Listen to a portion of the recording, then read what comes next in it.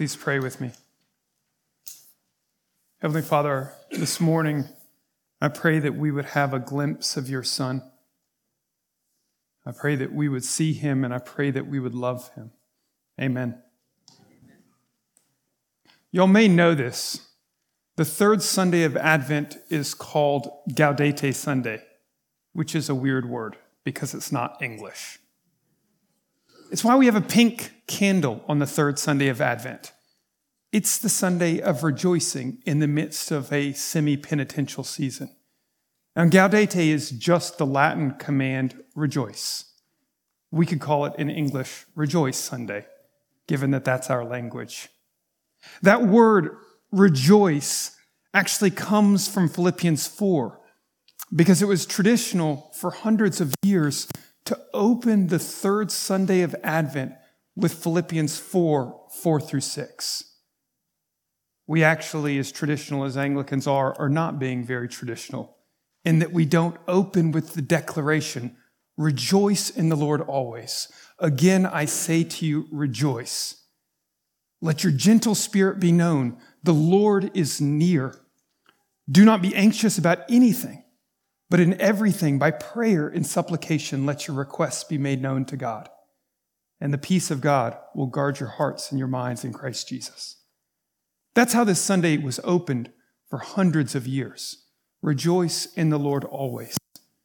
Rejoice in gentleness. Rejoice in forbearance. Rejoice in patient hope. It's interesting to me that Paul's call to the Philippian church to rejoice comes in the midst of their own anxiety. Think about what he says. Rejoice in the Lord always. Again, I say to you, rejoice. Do not be anxious about anything. There was something troubling them and stirring them to anxiety. And in the very midst of that anxiety, he called them to rejoice. We all know that there are many things that actually disturb our spirits and make it very difficult to rejoice in the Lord. There are many things that make it very difficult to believe what Paul says when he says, the Lord is near. There are lots of things that upset the little ship of our soul and make it very difficult to actually have that spirit of joy and gentleness, forbearance. It's actually interesting to me that in Philippians 4, we know what the anxiety was about. Because right before he called them to rejoice, he actually named 3 people in the church. He said, I urge Euodia and I urge Syntyche to live in harmony in the Lord. And I encourage you, Clement, to help these women who've shared my struggle in the cause of the gospel to live at peace. There was a fight in the church. There was 2 people who were arguing with each other. And that argument was such that there was anxiety throughout the entire congregation. And Paul names a third party and says, help them live at peace. The anxiety was actually a quarrel. And in the midst of that anxiety, in the midst of that turbulence, Paul said to them, rejoice. Let your gentleness be known to everybody, your patience, your forbearance. There are so many things that shatter the peace of our souls. It's not just a quarrel in the church. You think about the list of things that can derail us, that can upset the ship of the soul. You think about the fact that the soul at its best is like this deep, smooth lake. But more often than not, it's like a tempestuous sea because storm winds are blowing over it and through it. Whether you're talking about poor health or broken friendships, whether you're talking about lost dreams, whether you're talking about our own sin, the storms that upset the waters of the lake are so frequent. And the question is, how in the world, in the midst of one of those moments, could we actually rejoice in gentleness? Could we rejoice in patient endurance? I mention this not just because it is the third Sunday of Advent, and it is kind of the theme of the third Sunday of Advent. It is that. But I mention that because this idea How do you rejoice in the midst of a storm of the soul is what lies behind John 3. And it's John 3 that I want to look at today. In John 3, we see this picture of John the Baptist rejoicing, of John the Baptist full of gentle and joyful endurance. And yet, it's not in a good season. It's actually when life is going awry. It's when life is complicated. The particular storm that's facing John the Baptist is an interesting storm. It's the storm of envy. Look at verses 25 and 26 of this reading. In verses 25 and 26 of John 3, we read, "Now a discussion arose between some of John's disciples and a Jew over purification." By the way, whenever John the writer uses the word Jew, he means very specifically Judean, one of the Jews who came from the area around Jerusalem. Now a discussion arose between some of John's disciples and a Jew over purification. And they came to John and said to him, "Rabbi, he who is with you across the Jordan, to whom you bore witness, look, he is baptizing, and all are going to him." The storm that was facing John the Baptist was envy. All are leaving you and going to him. John, you're being forgotten. They're all flocking to Jesus instead of you. Lest you think that temptation was minor. John's a hero of the faith. It wouldn't have fazed him. Lest you think that temptation was minor, consider the fact that his whole life had been devoted for one purpose: preaching. Preaching to pave the way, preaching repentance to bring people back to God. His whole life was devoted to that. A Nazarite from birth, given to God since birth.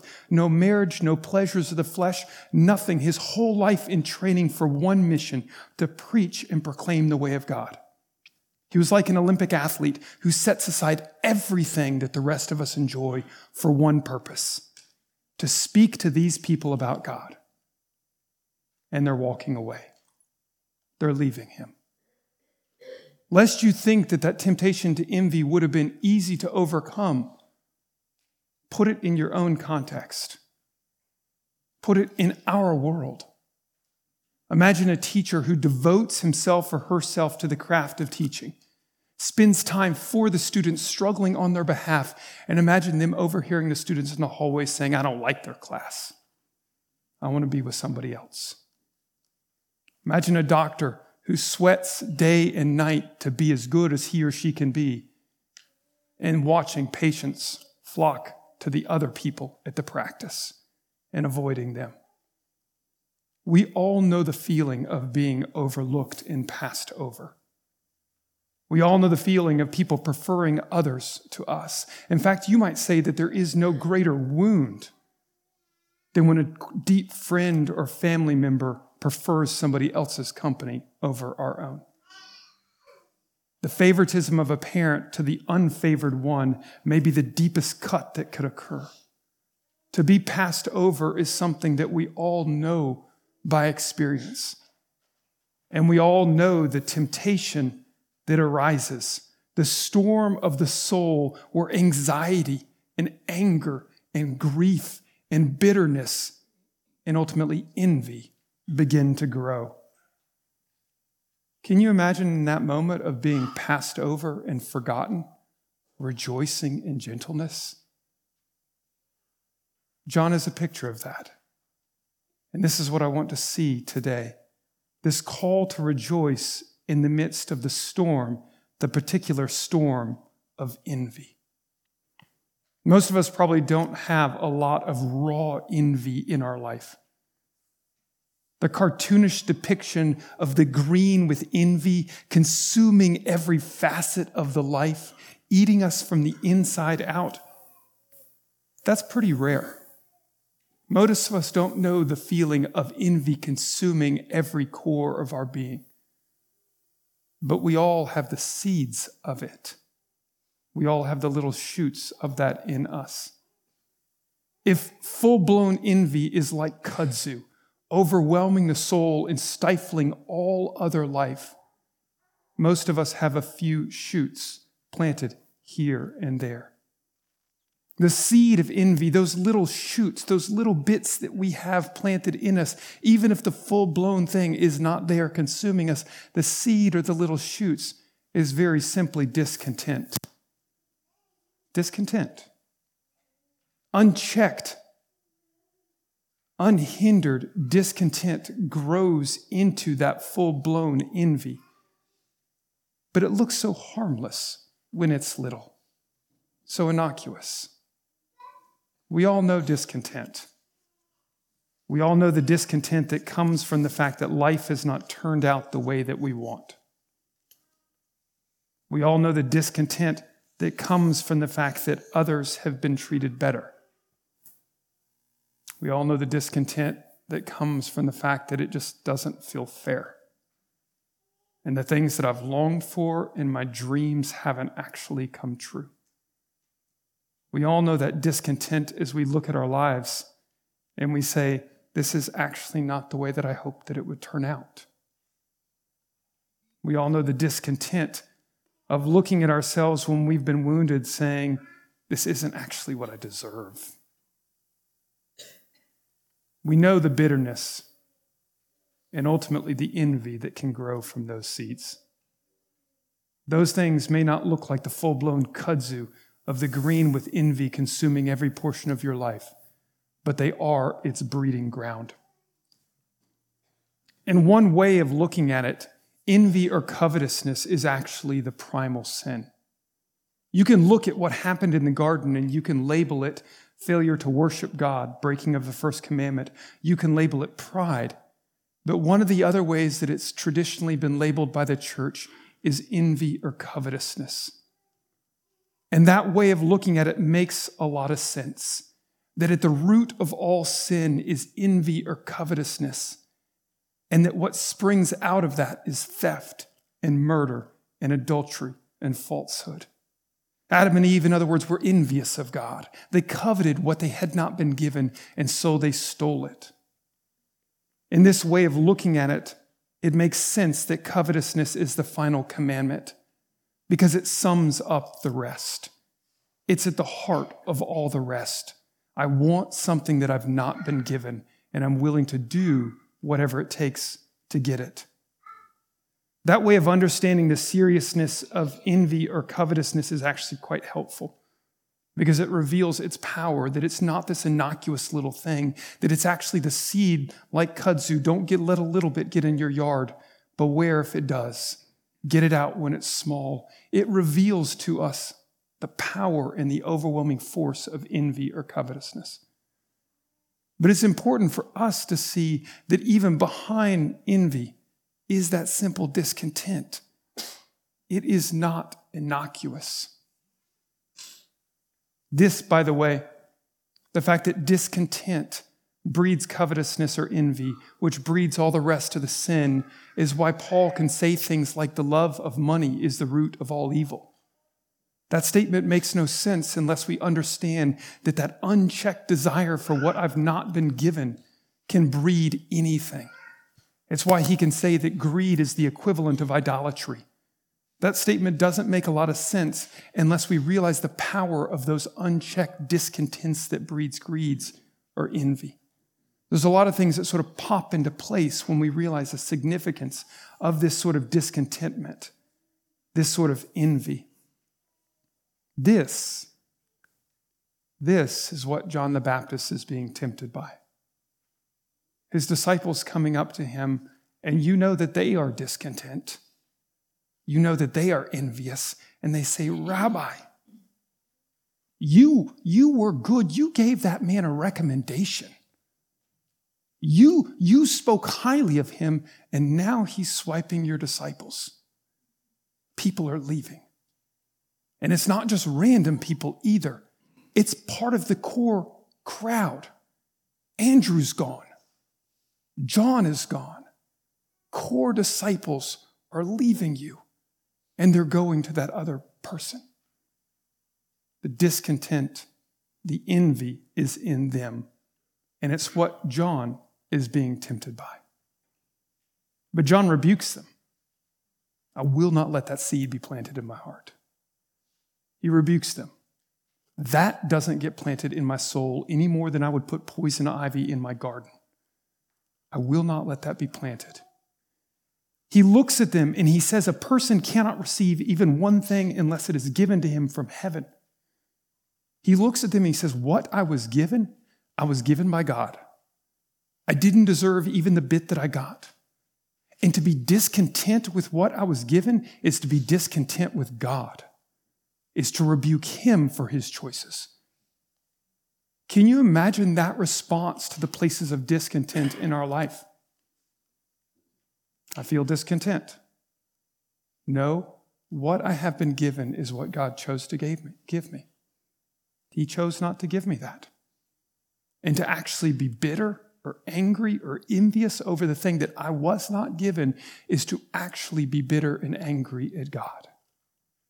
That's what John's response means. You can't have anything unless God gives it to you. And if you're stewing because God didn't give you what you want, your stewing is not with your situation or your neighbor. Your stewing is with God himself. And John said, I'm not going down that road. I was given more than I deserve. And I'm not going to shake my fist at God for what I was not given. Can you imagine being able to look at your places of discontent with that perspective? That to me seems like a stunning leap of faith. To be able to say, this life, it was God's gift. And I don't need to be angry over what it isn't, because I have more than I should have been given to begin with. A stunning leap of faith. John isn't saying that we can't pray for what we don't have, by the way. We can. I mean, even in that Philippians 4 passage, when Paul says, be anxious for nothing, he turns right around and says, but in everything by prayer and supplication, let your requests be made known to God. This isn't a statement of don't pray, just resign yourself to this is as good as it gets. But there is a call that even in the midst of our prayer, our spirit, our attitude would be one of deep contentment and peace with what God's chosen to give us. There is a call that in the midst of our prayer would be marked by thankfulness over what we've received, not bitterness over what we haven't. Again, it's not a statement to resign yourself to this is just what it's going to be. Life is miserable. It's a statement to peace with God. That's why in that Philippians 4, Paul puts gentleness at the very heart of it. This forbearance, this willingness to be where God has placed me, even as I wait something else. Prayer is still permissible, even commanded in that moment. But it's prayer that actually recognizes that where I am right now is by God's grace. And as I long for more, I'm longing for more in gratitude and not in bitterness and envy. But John the Baptist doesn't just express contentment. That's actually what makes this passage even the more stunning. If he had stopped there and said, look, what I've been given by heaven, and I'm content with that, you'd be like, that's a step of faith I've not yet learned to make. He takes a step beyond that that's unbelievable. Look at the very end of verse 29. He says, therefore, this joy of mine is now complete. He must increase, but I must decrease. He's not just content, he rejoices. The disciples are saying, John, everyone's leaving you. Nobody cares about your words anymore. Your message is overlooked. And he says, I rejoice. I'm so thankful. I'm overjoyed.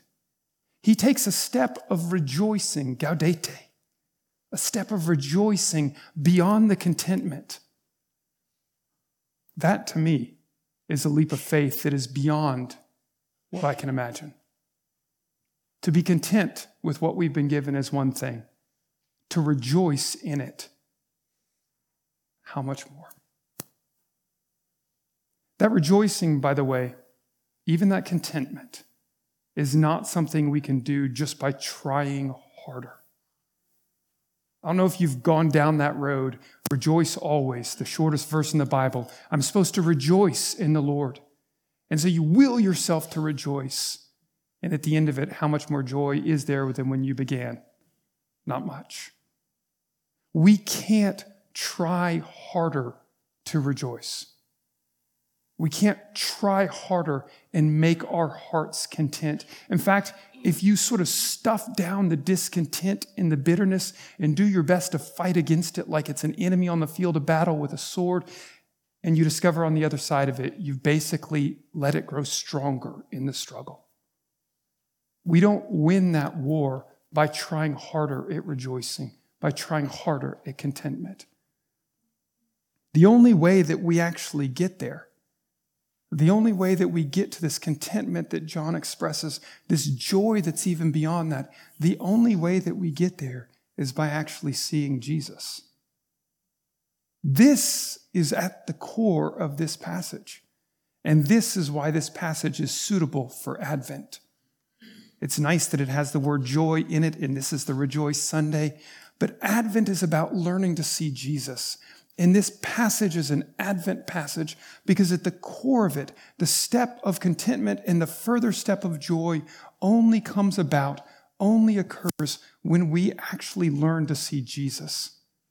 At the heart of John's answer is his understanding of how big Jesus is. Look at verse 28. He says, "You yourselves bear me witness that I said, I'm not the Christ. I'm not him. I've just been sent before him. I'm not Jesus," he says. He says, the one who has the bride is the bridegroom. He's somebody different than me. He's the bridegroom. I'm just a groomsman. He sees Jesus, and that seeing Jesus enables him to be at peace with where he is. That seeing Jesus enables him to even rejoice where he is. All of this, his ability to rejoice as people walk away, his contentment, all of it flows from the fact that he sees Jesus clearly. We confess the right things about Jesus. We confess the right things. We confess that he is Savior, that he's Lord, that he's the light of the world, that in him is the life of God. We confess the right things about Jesus, but it actually takes a lifetime to begin to see that he is actually all that we need. It takes a lifetime to learn to see with the eyes of our heart what we confess with our mouths. It takes a lifetime to learn to see that he is actually quite literally enough. That if we have him, we have everything. That there is nothing else to be desired if we have him. We confess that Jesus is enough, but then we turn around and live as if he's not. We live as if we need 1,000 other things to be at peace, 1,000 other things to have joy, 1,000 other things to be satisfied. We confess the right things with our mouth, but our hearts have not yet caught up to this reality. John's heart had caught up. He saw Jesus. He looked at him and he saw God himself in the flesh. When he said bridegroom, he's drawing on Old Testament prophetic language. And always in the Old Testament, when it talks about God is the groom, it's Yahweh who's the groom. He is the husband to his people. And when he points at Jesus and calls him a bridegroom, John is saying, I see God in the flesh. He was blown away by what he was allowed to see. He saw him and he saw his love. Why else would he name him bridegroom? A man on the hunt for his wife. He saw passion and zeal and the fire of love in his eyes. He saw in Jesus, God himself coming on mission to find a bride that he would join to himself for all eternity. And John was stunned by what he saw. He saw in this humble man the culmination of all of world history. Adam and Eve divorced from God in the fall, and the rest of human history lived in the state of divorce. And then God comes to win his bride back for himself. And John saw that and was blown away. He saw Jesus. He looked at him and he saw somebody who could bring what we cannot do for himself to us. He said earlier of him that he is the Lamb of God, the one who actually takes away sins. All the things that we can't do, try as we might, struggle over and over to conquer a sin, and he can actually do it. He saw the one coming with the Holy Spirit and fire, purifying and enlivening his people, filling them with strength, life that they couldn't produce for themselves. He saw all of these things in Jesus. He must have been stunned that he was even allowed to get close to participate. He looked at him and said, I've been given all I need by heaven. To be close to him is more than enough. I don't need to try to take his place. I don't need to be envious of him. He saw Jesus, and in that, he was able to rejoice. He saw Jesus, and in that, he was content. Much of our discontent, and therefore the seeds of our envy and the sin that it produces, comes very simply from the fact that even though we confess the right things, our hearts have not caught up. We don't see Jesus clearly. We look at him like he's an abstract principle. He's a theory, he's a concept, and we don't catch up to the fact that he is the living God, fierce in his anger and love, calling people to obedience and holiness, forgiving sin. Part of our issue is very simply the fact that we can't see him physically. The call for us is to actually learn to see him with the eyes of the heart, to approach him in awe and wonder. We can't will ourselves to contentment. We can't will ourselves to rejoicing. But I promise you that if you see Jesus, contentment and rejoicing will follow. If you see Jesus, you will realize that you have all that you need. And so this call to rejoice on this Sunday is really a call to see Jesus. And my prayer for us in this season is that the eyes of our heart would be opened, that we would see the Lord for who he is. Amen.